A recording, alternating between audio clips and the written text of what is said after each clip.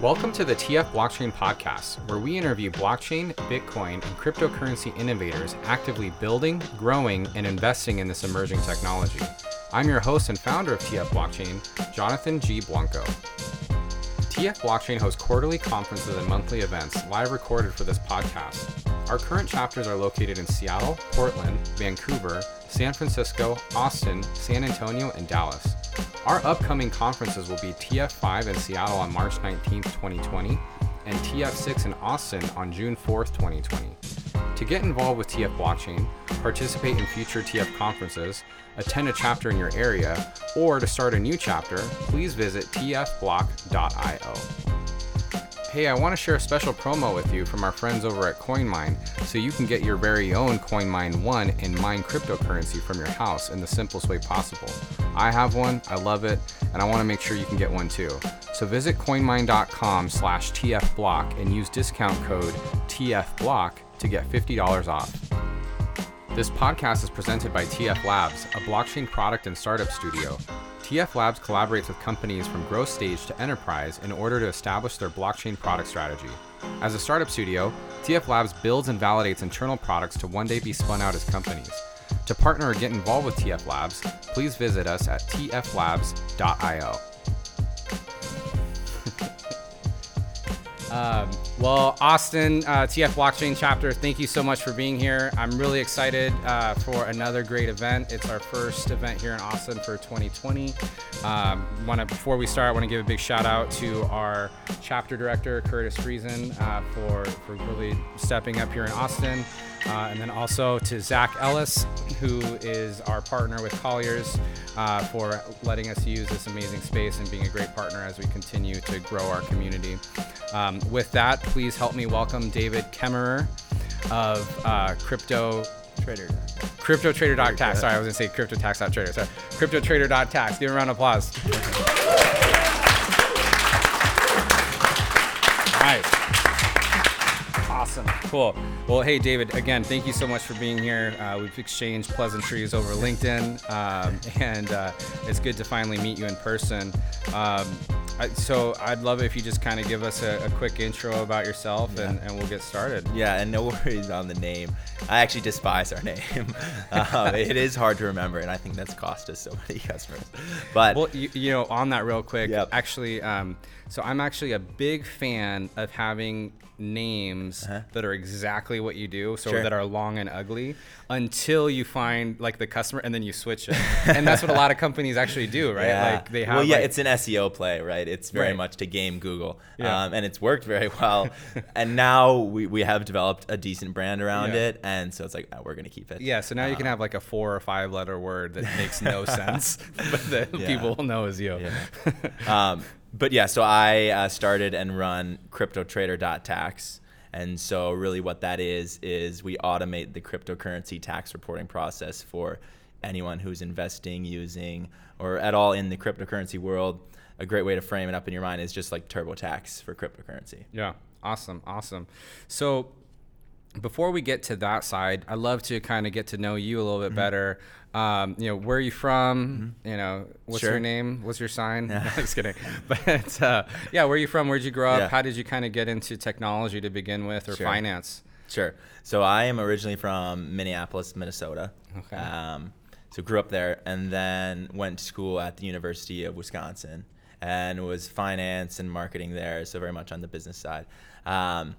But always honestly had the entrepreneurial bug, if you will. So I was always the guy doing the side hustles in college and trying to make money any which way. What was your best side hustle in college?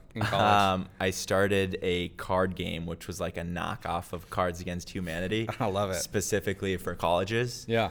And so launched that, and that went super viral, but then I got shut down by all the schools coming after me for trademark infringement. Those are the best. But I mean, we were selling tens of thousands of dollars of a card game. So I thought it was my ticket. Turned out not to be. Yeah. But so yeah, have always. What was it called? Just curious. It was called College Cards. A better name. Yeah. Much better name. Anyways, so I've always kind of been interested in the world of entrepreneurship and just business development.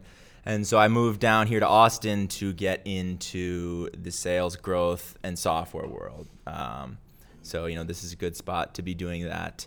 And for me, for someone who knew long-term they wanted to do the entrepreneur thing, I think sales and business development is probably the best skill set you can develop to be a good entrepreneur.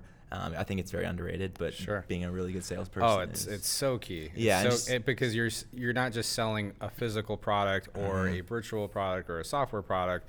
You're also selling yourself, your business, your co-founders, the technology. And just learning how to reach out to people is so valuable. And so many people who haven't worked in a sales job don't realize that business development deals don't just happen. You have to make them happen. Yeah. I think that's an edge we have against some of the people we compete with today. One of my first jobs was actually, or my first job out of school was in the mortgage industry, and it was just cold calling. Curtis and I did it together. Yeah.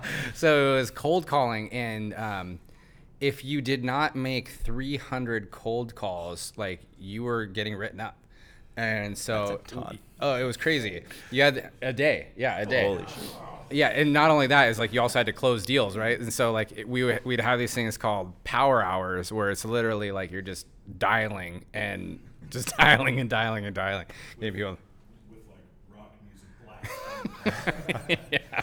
Anyways, auto dials. Yeah, it was crazy. Anyway, sorry, go ahead. And probably not the best experience in the moment, but looking back, I bet you're wow, that shaped my ability to have a phone call with anyone and immediately establish rapport and trust and just be really good at that. Sure, and so underrated. No, totally. What we would say, and Curtis and I talk about this all the time, is that if you can convert someone over a phone call and you're just basing your sales ability and saying the right things to them based off their voice inflection, when you're in front of someone, when you're in front of another human and you can see their facial expressions and how they're responding, it's just it's even easier, right? So it's definitely, I don't disagree, having sales experience or understanding that's super underrated. So that's why I came to Austin, started doing that, and was still side hustling on other projects. And that's ultimately what brought me to crypto. This is back in mid 2017, right before things really took off for the first time. I had learned from a dinner I was with a friend, he had a buddy who was making about $70,000 a month market making on Binance. Wow. And so this is still early days when liquidity was not what it is now. And the spreads on these assets were just massive, and not as many people were doing it. There wasn't much software to automate it. And so obviously I was blown away by that. And I call up my brother, who's fairly technical, much more so than I am. And we started trying to do it. It didn't go nearly as well as we thought. But in doing this, we had hundreds and thousands of trades that we were making with this high volume market making strategy every single month. And so that's what made me come across the tax problem, right? And so with the last company, especially College Cards, right, had run into legal trouble. So I was very keenly aware of, hey, we need to do things right this time so we don't have to shut down the whole business. And so I very much started looking into how do we get compliant so that we can actually make money and not have the IRS coming after us 3 years later. And so started doing what anyone would when they have this type of problem and start Googling around trying to find some type of solution that can automate this mass trading strategy that we're doing to file our taxes for us. And there was really very limited stuff out there. Basically nothing. This is 2.5 years ago. And so, that's how we became aware of the problem. And I pulled together a team, a couple very close friends of mine, and we started CryptoTrader.tax now to solve friends that from problem. Minnesota up north? Or no, just through life and through just, stuff like this, honestly. But so me and I have two partners, and they're both full stack developers. Nice. And so we started it to build tax software to automate that exact problem. Yeah, that's awesome. That's awesome. So cool. So so take us through that. So you find this need and you just start building. Did you kind of put together an MVP? Were you building stuff for yourself really quick first to test it? Or? First, it was really just an interesting project. Yeah. Right. It was, we have this problem. A zillion people on Reddit seemed to have this problem because everyone was complaining about this, and the IRS is never going to get me. But people were freaking out. And so, yeah, we put together a pretty crappy MVP. I look back at our old demos and it's like, wow, that's really bad. But we threw it out there on Reddit and immediately got like a few hundred users. Nice. The product didn't work back then, but there was very much interest. And so that was, 3 months in, and we're like, all right, we should double down and actually build out technology that can scale, because it looks like we can at least build some type of business. Again, did not think it would become what it was. And so then doubled down, started actually investing in building infrastructure that would scale well, right? Writing good code. Simultaneously, I'm doing a lot of SEO and content marketing to just continually be getting users signing up for the wait list, which we had at that time, because the software is not live. We took it down to rebuild it. And then things got really, really crazy when TurboTax reached out to us that fall. And what is this, 2018? This is fall of 2018, right? So September of 2018, TurboTax, the strategic partners team, reached out and like, hey, we've seen what you guys are doing. At first, we thought it was a joke. We thought someone was just playing a prank on us. It was an Intuit email, and it literally said like we'd be interested in talking about partnering up. And Lucas, who's my co-founder, he first saw it and he texted like, haha, very funny. But we get on a call with them, and they were very serious about it.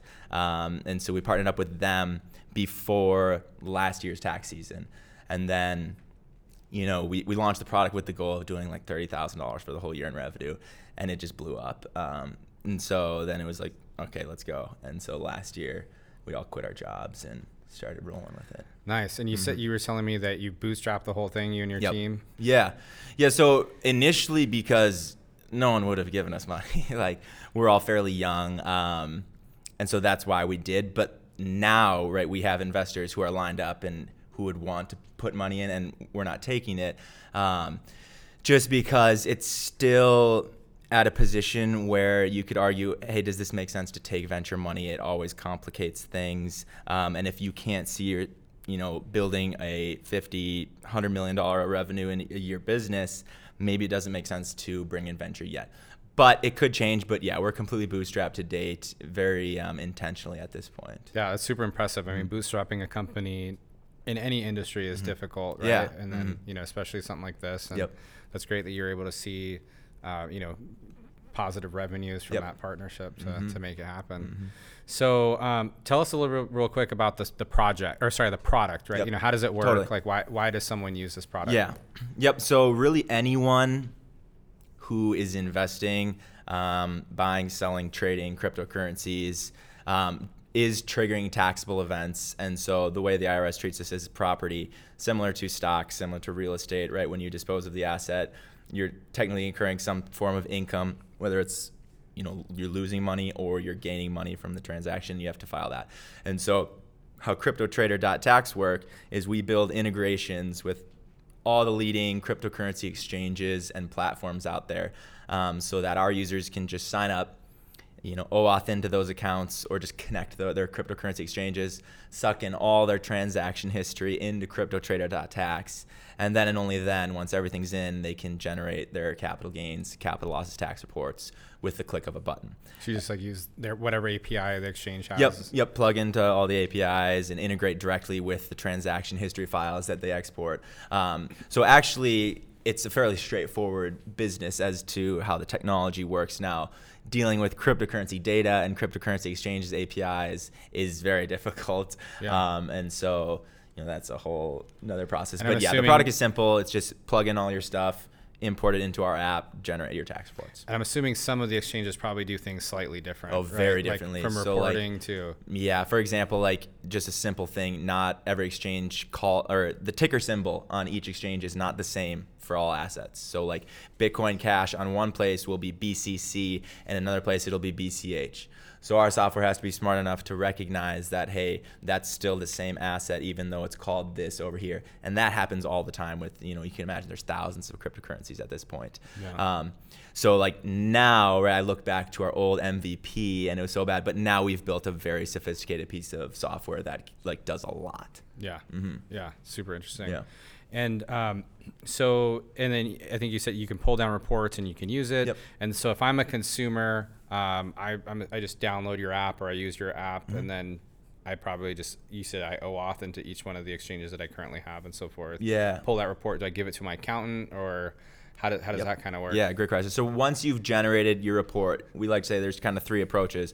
One, you can easily import it into software like TurboTax, and that's from the partnership that we built with them, or TaxAct, or really whatever tax filing software solution you use. This is very popular for the do-it-yourselfers market, right? Most people don't use a tax professional. Yeah. So that's our most used option. 2, you can directly send it to your tax professional, these reports, and that comes with all the instructions of how they can file it for you if they're not familiar with it. Yeah. Or you can just file it yourself. So those are 3 options, right? Import it into your preferred tax filing software, give it to your tax professional, or just file it yourself. Perfect. Nice. Yeah. So let's shift to just kind of taxes in general when it comes to cryptocurrency. Help us understand how that's evolved, right? So how has the government kind of been more or less involved in cryptocurrency from a tax perspective? Now for this most recent filing, there's actually a line on the form that says like, hey, like, have you traded in crypto?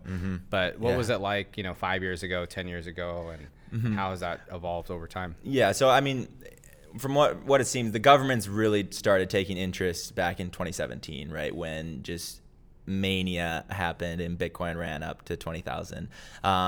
But they released their first guidance in 2014. So actually like a decently long time ago. And that explained how they're treating cryptocurrencies as property, not as currency, right? Contrary to the name. And really what that means is that the capital gains and losses rules that apply to other forms of property also apply to cryptocurrency. So a good example, right?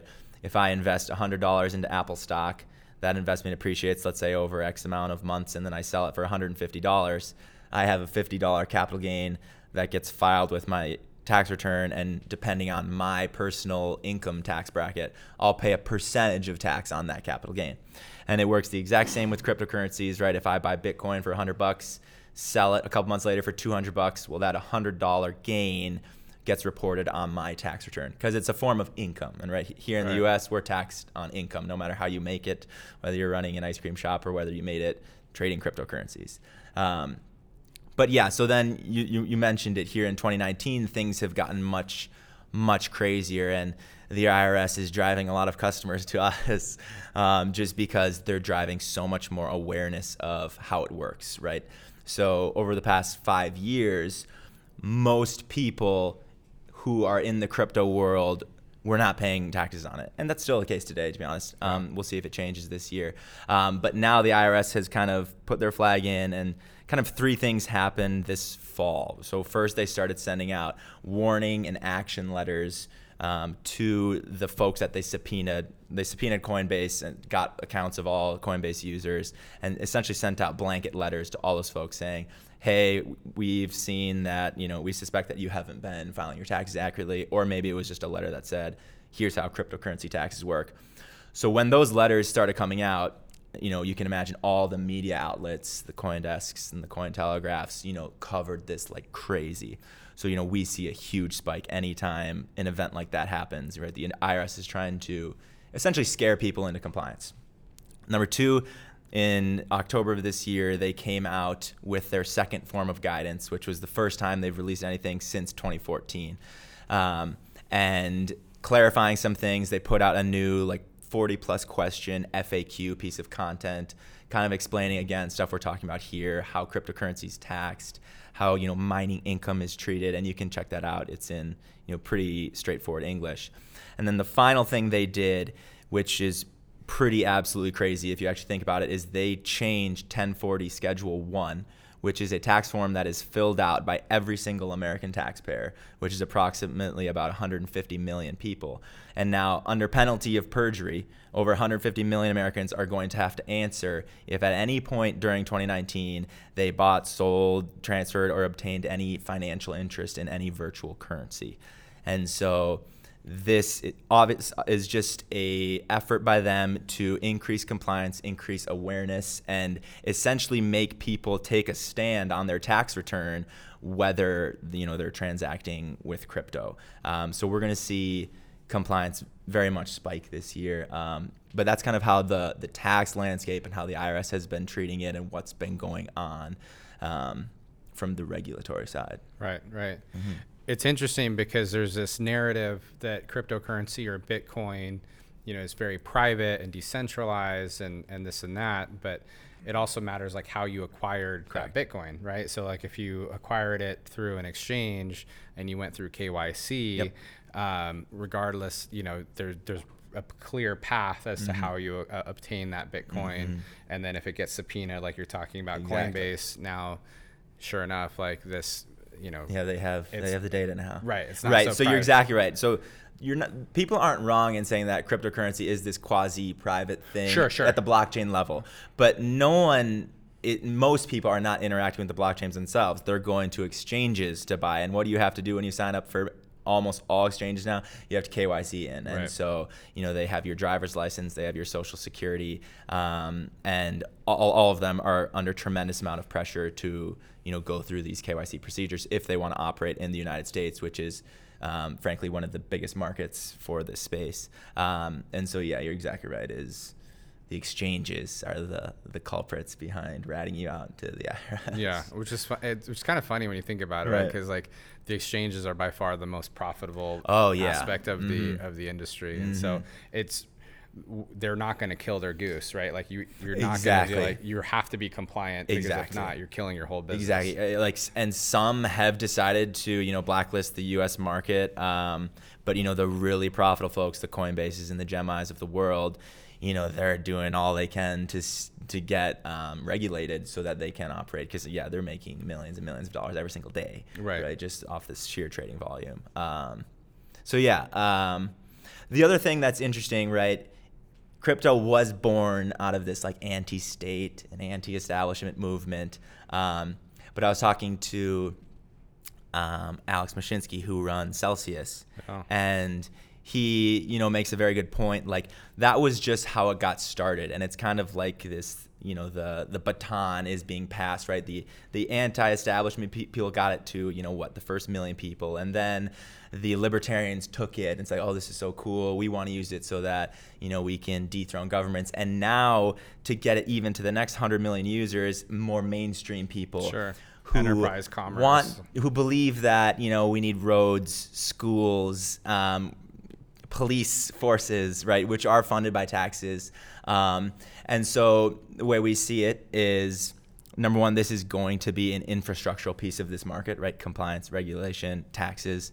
And so to get it to that next really threshold of 100 million users, you just have to make the reporting really easy. And so that's what we're trying to do. Right. Yeah, it's the evolution of innovation. Yeah, exactly. Right? You think about a lot of technology started off on the fringe or, even with quote unquote bad actors or so forth. But then. And it gives it a bad rep, but no, it's just that's the evolution of it, like you said. Yeah. Totally. Yeah. Curious, and we don't have to go here if not, but I'm curious what you know about tax implications when it comes to, like, say, ICOs or like how companies have fundraised and so forth. When it comes to that, like, so if a company raised X amount of dollars with an ICO, or if a company is issuing tokens, like, do you know much on that side from the? So we don't deal with that, right? So that gets much more into security laws, right? And so we don't actually have to touch that. That's the companies that are, financing through that way, they probably need to be working with securities lawyers. And again, this is all still very gray area as to how all of that is going to work. But really all we have to care about is, hey, someone invested in it and then they sold it for more or less than they acquired it for. And so they're going to owe taxes or not, or it's going to reduce their, taxable income. Yeah. So we're lucky in that we don't have to deal with the gray area of that. That makes sense. How about with commerce, right? We hear about cryptocurrency as being a very viable option for payments or transactions. People debate whether Bitcoin is a store of value versus a payment method. And if you spend this crypto, you get capital gains on it, right? So does your software handle like payment aspects of it? Yep, all of that, exactly. And it's a huge pain point in the industry. So first of all, CryptoTrader.tax handles that. Well, you just, wherever you're spending it or however you're spending it, you're going to get some type of transaction history, whether it's on Cash App or whatever it is, and we integrate with all these platforms. So yeah, we handle that. It's a taxable event. But just the whole other point of it is that's frustrating, and we are just as much frustrated by that as everyone else. And I think what's going to be interesting, and I think where actually the government looks like they're taking it, is they're going to not blanketly classify everything as property. Right. And so, for example, something like stable coins, right? When you use, people aren't investing in stable coins to get rich, right? That is truly the use case for, what do you call it? Transfer of, not a transfer of value, but, medium of exchange, right? That is truly trying to be a medium of exchange so we can go peer to peer, and you're helping people who maybe aren't banked properly, right. Et cetera. And so right now, because that's still blanketly treated as property, when I, go Bitcoin into USD or whatever, or USDC, anytime I'm transacting with a stablecoin, that has to be reported on 8949, which is your capital gains and losses form, just like if you had sold your Bitcoin. But it's stupid because you're not reporting any gains or losses. Right. That's what I was gonna say. That's what's so silly about it. And so where it looks like, and some piece of legislation has come up in Congress where it looks like they're going to have three different categories. They're going to have crypto commodities, crypto securities, and crypto like currency. And that's the stable coins would be actual currency. Commodities would be, similarly treated to how commodities, and then securities would be much more like stocks, equities. Something like Bitcoin is always going to have capital gains, right? Yeah. People are investing in it to make money, right? They're trying to make income. But for USDC or Tether or DAI, these things people aren't trying to make income off of. They're just trying to use it for various use cases. And so I think we'll see it'll take time, but tax legislation evolve around that. And we need that to happen for the industry to keep growing. I 100% agree. Mm-hmm. I mean, I definitely see a world where you see like stable coins is just the norm, right? Because essentially what we're talking about is wrapping currency digitally. Right. Really what you think about it, right? It's like, hey, and like that's the whole reason why JP Morgan Chase did their stable coin. It's not, it's to transfer money faster. Exactly. Right. And so allowing that for commerce or allowing that for consumers to do so. What was the bucket you said that would be in, the stablecoin again? I can't remember. I believe it's like cryptocurrency. Got it. So that's an actual currency. Right. The other ones are like crypto securities, crypto commodities. And so I think there's efforts within the government to classify these assets into one of these three buckets. Yeah. And so the tax implications obviously differ for something that's classified as a commodity versus something that's a security versus something that's actually being treated as a medium of exchange. Yeah. Mm-hmm. Yeah. So that's exciting. And, that would be good for the whole industry, because then someone who's seriously just using USDC to spend money or to send it to someone in a different country, right, then that's not triggering a taxable event. Right. And you don't have to report that, and that. Yeah, exactly. You're using it for commerce or for purchasing goods or services and so forth. Mm-hmm. I find the payment side of things is for me the most interesting use case when it comes to cryptocurrency. Mm-hmm. We talk about China and the digitization of the yuan, and then people are talking about how the U.S. dollar could be digitized, but it's for payment aspects, right? Like this is or transferring of currency. Very cool. So we'll open it up here to questions with everybody here in a second. But before we do that, what are some things that you're seeing, forward looking when it comes? You touched on some of the things, but what are some things that you're seeing forward looking when it comes to how taxes are going to be reported, or even just from like the software element of things? Yeah. What are things that you're seeing? Yeah, I can hit on like our development roadmap a bit and kind of where we see the industry going. So right now we're seeing a tremendous amount of folks who are getting into the lending space, who are receiving interest space from loans, whether that's from BlockFi, whether that's from all these different Celsius, all these different DeFi platforms. So that's huge, and that's only going to grow, and it's very much largely fueled by all these people who want to be doing margin trading on these exchanges, because the exchanges themselves, right, they need to be delivering those assets for the short sellers, and so they need to be borrowing crypto from someone, and so this lending environment is growing, and that's why you see folks like BlockFi and Celsius, getting very big, and we'll see exchanges start to offer lending products, right, because they already are custodying all these assets, so they can go lend it out. So that's huge, and that's a really big focus for our development team. On top of that, further supporting the margin traders, derivatives, futures, options, right? We're seeing things that exist in current financial markets just get replicated within the crypto markets, and for good reason. And so that's another thing that we're very aggressively and quickly building out, because our customers are demanding it of us. Not everyone's just trading on spot markets. And so we're seeing that. And all this is very much fueled by the feedback we get from the thousands of people that we work with. On top of that, just like legislation-wise, I think the biggest thing is what I hit on. It will be great if they can come out with different buckets, not treating everything blanketly as property. Trying to think. I'm sure other things will come to mind as we talk about it, but that's off the top of the head. Yeah, no, it's natural that you take the existing financial system and then you say, like, okay, how would this work in an environment, in a crypto environment, right? And I think you're kind of seeing that across various industries, but finance seems to be. Yeah, and then the other thing playing off that is, and I kind of hit on it, but the tax implications and tax, right, it's not going to go away. And so it is an infrastructure piece.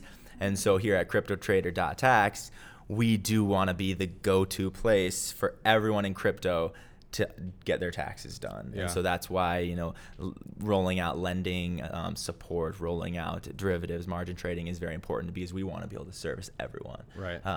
And that's very much fueled by the demand in the market. Yeah. So there's this constant narrative about like how the U.S. is more strict or maybe doesn't provide as much guidance as, say, like other countries, or you could also maybe look at it as like other countries are just like not providing any guidance at all, and that's why, right? So depending on where you sit on that, my question for you though is around what are the opportunities for your tax software, or how other countries might be looking at this? Are there other countries that are similar in thinking to this, and then even the countries that maybe are very lenient? I'm assuming people still need to be able to monitor their trades and so forth. Yeah, so that's a great question. We hadn't hit on it at all, but so what we do, right, it's a very pointed piece of the entire tax return, right? We're not doing the whole return for people, right? You take our reports, you plug them into TurboTax, they handle your holistic return. And so what we do, primarily capital gains, capital losses reporting, is actually applied very universally, right? It's in most countries, they handle it similarly. So for a company like ours, international expansion is a very big focus. So this summer we rolled out Australia, and we'll be going to Canada in about a month. We'll launch our Canada product. Then we'll go to the UK after that.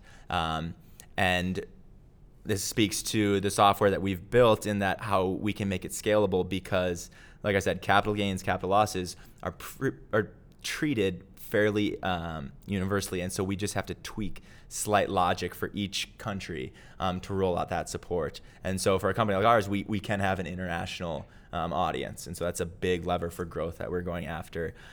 In terms of how other folks are less or more strict, lenient than the U.S., I think it's true. I think a lot of people naturally wait to see what the U.S. does. But yeah, for example, like Portugal, I think there's no taxes on gains. France only taxes you on when you actually cash back out to fiat. There's some other folks that are different than the U.S. But outside of that, most people are following the U.S.'s steps. Australia is the exact same. Canada is the exact same. UK is slightly different. There's a big market there too, with London being there. But yeah, so that's kind of how we look at it internationally. Yeah, very cool. That's interesting. Definitely. I think those are all the questions I have. Cool. I'd love to open it up for everybody. So do me a favor so we can make sure that we get this, your audio. I'm going to spin my mic around. Just kind of ask your question loud if you can. Okay. And we'll get you picked up. Yeah, so my question is, in equities and things like that, you have lot selection. If you bought some Apple early on and then you bought some Apple 3 years later, when you go to sell it, you get to choose which lot.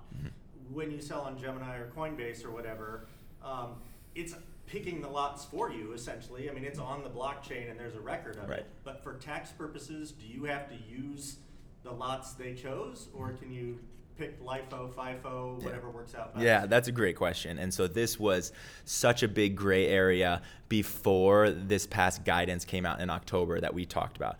So the IRS essentially came out and said you can specifically identify which cryptocurrencies you're selling, as long as you can identify, it's like 4 things, and you'd have to go back into it, but it's like date and time you acquired it, cost basis that you'd acquired it at, XYZ. So there's 4 things. Software platforms like ours automatically will give you those 4 things. So, and again, I'm not a tax attorney, so none of this is tax advice, but it's very, there's a strong argument that you can use specific identifications, which mean you can use minimizing algorithms like last in, first out, like highest in, first out, right? These are all costing methodologies, right? Similar to first in, first out, which is typically used in the equities markets, to minimize your gains. And so there's a big opportunity for people to go back and amend their previous year's returns if they've been using FIFO. And again, I would very much recommend talking to your tax accountant for anyone who's listening, whether if they think this is something you can do. But you can see your taxes drop by thousands of $1,000 if you're using a minimizing costing method. But yeah, really good question. It looks like you can use specific identification. Yep.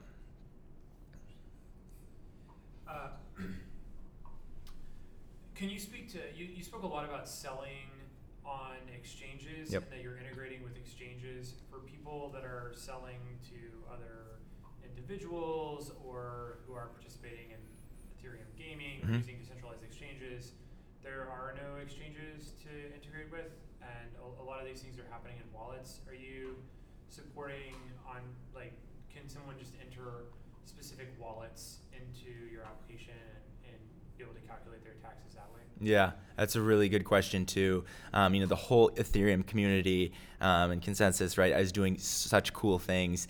Unfortunately, it's very difficult to write really slick tax software to help with them. It's totally on the roadmap, and like we're rolling out support for things like Uniswap, MakerDAO, Compound, all these Ethereum ecosystem apps. They're not out yet, so you wouldn't be able to simply enter your wallet address and us be able to sort through, go into the Ethereum blockchain and hash out, okay, this is this and this and this. But that's where the industry is going, and we operate in a very competitive space, and everyone's going after the same stuff. So you'll see it in the years to come, but no one has that stuff out yet because it just takes more investment, more development power, time, but it will come. And so I have just a follow-up question. Non-fungible tokens, do you view those in the same way? I mean, the IRS has never really given any guidance on NFTs. They are traded on some exchanges like OpenSea. They seem like kind exchanges. Like you have one game character and you swap it for another game character. They're literally characters in a game. They're also not really investments. Like people are playing video games. Do they need to be paying taxes on gaming? And how should they think about that? Yeah, I mean, the default still is I would talk to someone who's familiar with crypto, but because the IRS is blanketly still treating everything as property, non-fungible tokens included, if you have a gain or loss in it, right, that needs to be filed, or when you dispose of it, I would still be reporting it on 8949. I forget the other part of the question. But it's a gray area, right? Like you said, the Litecoin exchange piece, I think that's a tougher argument to make now that after Tax Cuts and Jobs Act came out, they essentially eliminated Litecoin exchange for anything but real property, which is like real estate. And so most tax professionals now post 2018, Litecoin exchange isn't even a relevant argument for tax filers. But pre-2017 and before, a lot of folks are taking the stand that, hey, all my crypto trading activity classifies under Litecoin exchange, and so I don't have to be paying capital gains, or it doesn't trigger until I cash back out to fiat. Again, that's a tough position to take. Some people are taking it. Like, we'll see. It'll get settled in the courts for sure, but we'll see. We take the most conservative approach always. Go ahead. So I had a question just as far as emerging markets with what you're interested in right now from where you're at. Coming into 2020, are there any emerging markets that you see that nobody has really kind of gripped or looked at right now that you've got your eyes set on that you'd like to get more connected to as far as just capital gains and losses? So emerging markets, like countries-wise, or more within the cryptocurrency space? Yes. Yeah. So I think the DeFi services, they're gaining so much traction. Like you look at how much Ethereum has been locked up into collateralized debt positions with the MakerDAO ecosystem. Last year, I think it was 200 some million, and this year it's up to, I want to say, around 700 million. And so that's a 3x increase in just a year. And so, you look at the growth curve of that, it's exponential. So next year, it's likely going to be way more than 700 million. And so within the Ethereum ecosystem, this DeFi and just decentralized finance, right, as it is gaining so much traction. And so I'm always harping on my team. We got to roll out products to service these people because there's so many people getting in. And then even the centralized folks that are doing the lending, like the BlockFi, like Unchained Capital here down the street, all these services are catching so much more adoption because if you can make 8% on your crypto just by depositing your Bitcoin with Unchained Capital or with BlockFi, right? What bank is giving you 8%? So that's a huge use case in itself. And again, the interest that you make from those accounts is taxable income, Schedule B. And so, again, if we can create a platform that just brainlessly, no one has to understand how this stuff works, but just plug in their stuff, we spit out what they need, we can build a valuable business to go into the long term. Totally. Mm-hmm. Yep. Yeah. So you talked a bit about like the IRS subpoenas and everything like that. Someone who's been obviously up on all that news, you probably read it all. What did you see between the battles of the exchanges and the IRS between how much information they were sharing? Because I think the case law of how much they're allowed to share and how much the exchanges push back really defines the IRS's power to subpoena again. Yeah, to be fair, I don't know that much. I think the subpoena had happened a long time ago. I want to say it was 2014 or 2015 when they actually subpoenaed them, and they ultimately won X number of years ago. But I've spoken to some folks who run exchanges, and I know they get like dozens of letters a month from folks, different government agencies saying, hey, we want to see X, Y, Z. And so I think they ignore most of it. But for the stuff that is important, they have, slews of lawyers who deal with this. But yeah, it shows just the cost of doing business in the U.S. is insane from complying with this stuff. I feel bad for the exchanges, but I mean, it creates this moat, right? If the Coinbases and the Geminis of the world can afford to spend millions and millions of dollars with securities lawyers and compliance people, it becomes so much harder for the next entrepreneur to create the next Coinbase or the next Gemini. So they welcome this intense regulation, right? But yeah, I don't know how much they take seriously. Obviously, they take it seriously, but and I don't know the process of like how intense it is. But it's interesting. Anybody else have a question? Do you think there'll ever be anything like a de minimis exemption like there is with foreign exchange? Yeah, I love that idea too, especially if something like the stable coins blanketly being treated still doesn't come to fruition, or essentially these buckets like we talked about. A de minimis, and I think Japan actually implemented something like this. I could be wrong. But yeah, so really the idea is, hey, your first $500 of gains are not taxable. And so this would encourage, me being able to buy a cup of coffee with Bitcoin because that small gain isn't going to be taxed. Now, I still don't know how exactly that would play out because you still have to be keeping track then of once you hit the de minimis point. It's an interesting idea. I don't think anything will be passed that includes that because it still really has the same problems as in you need to be tracking everything that you're doing. But we'll see. Yeah. Anybody else?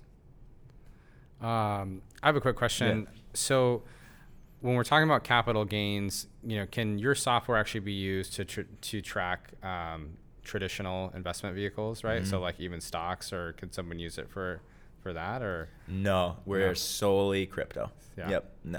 And so actually that's a whole, so the question is, why can't my cryptocurrency exchanges provide me with a 1099B? Because the typical world of capital gains, right? It's you go through a broker, let's call it E-Trade, Charles Schwab, Robinhood, and at the end of the year, they give you a 1099B, which is really the tax report that lists out your capital gains and losses for the year. So the fundamental problem that exists in the space, and the reason why we exist, is because cryptocurrency exchanges do not have the ability to provide that form, and that's because of the transferable nature of crypto, right? Because I can just send Bitcoin into Coinbase.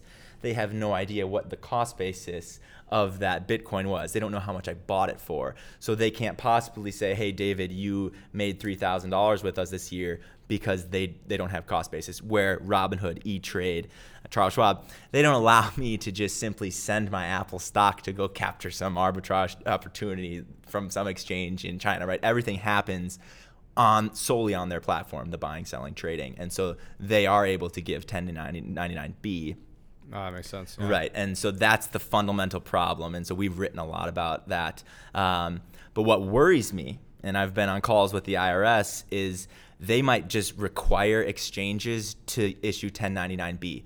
And I've tried to explain to them that this will go terribly because they don't have the ability to do this. And so if they blanketly say you have to provide 1099B and it has to be completely filled out with cost-based information, well, that essentially bans Coinbase from like accepting crypto into just a wallet from an outside address or sending it. What will likely happen, though, if they do make them do 1099B, is they will just send the form with missing cost basis rows. And so I've already seen that happen. It might be Kraken or some other exchange gives 1099B, and it's funny. It'll show like the asset traded, the proceeds, right, what it was worth at the time, and then the whole cost basis column is completely empty. So the form is useless, but they're still giving it to their customers. So yeah, this is all the problems that we solve, right? You hear like 1099Ks that the exchange gives out, and that's really just a summary of all of your transactions, which really has nothing to do with capital gains and losses. I'm going off on a tangent now, No. but there's interesting things, right? Totally. Mm-hmm.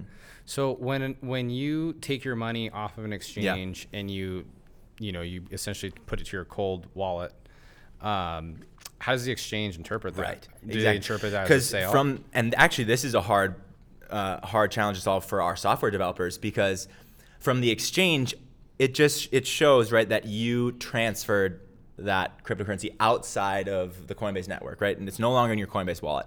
But that could have been used to pay for something. It could have been sent to someone as a gift. It could have been sent to your cold wallet. And each one of those three things I just listed has different tax implications.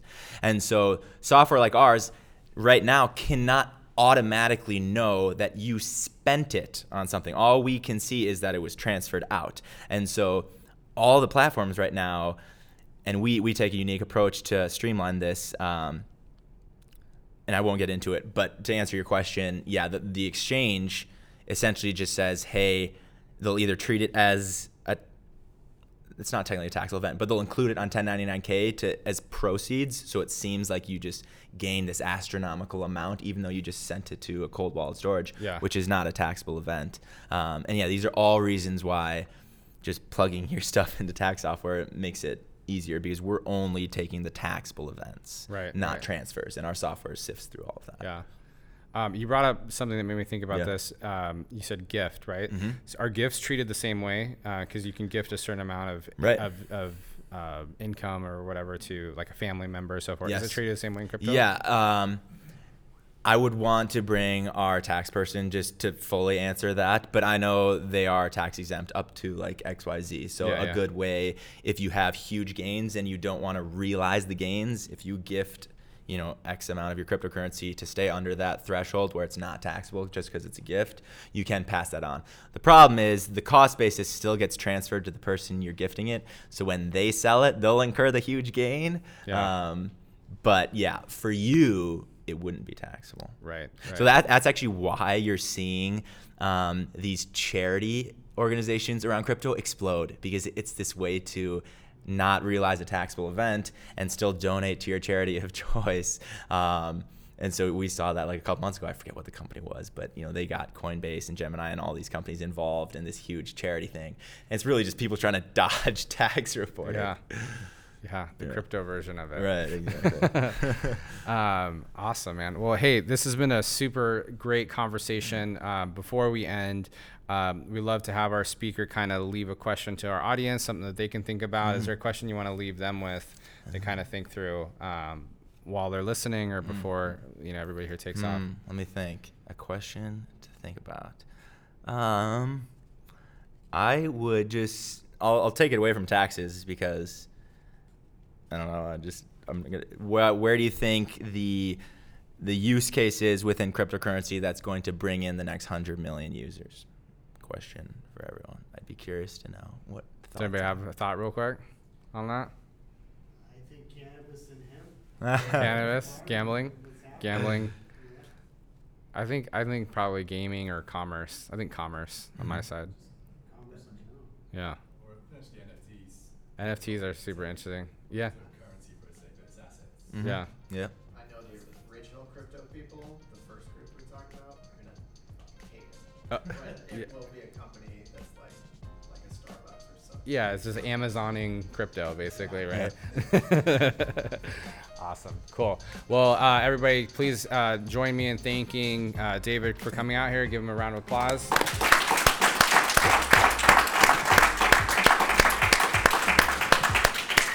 And as we mentioned, this will be on the podcast. Make sure that you're subscribed to so you can listen to it. And as we said, we're going to be having our TF6 conference here in Austin, Texas on June 4th, 2020. We have super early bird tickets available for only $100. As I mentioned, it covers the full conference, networking, breakfast, lunch, happy hour food, happy hour drinks. You would spend more than that if you did that all on your own. So, please get your tickets soon if you're planning on attending. And also by getting them earlier, you help us make sure that we plan an even better event. We have some awesome speakers lined up already.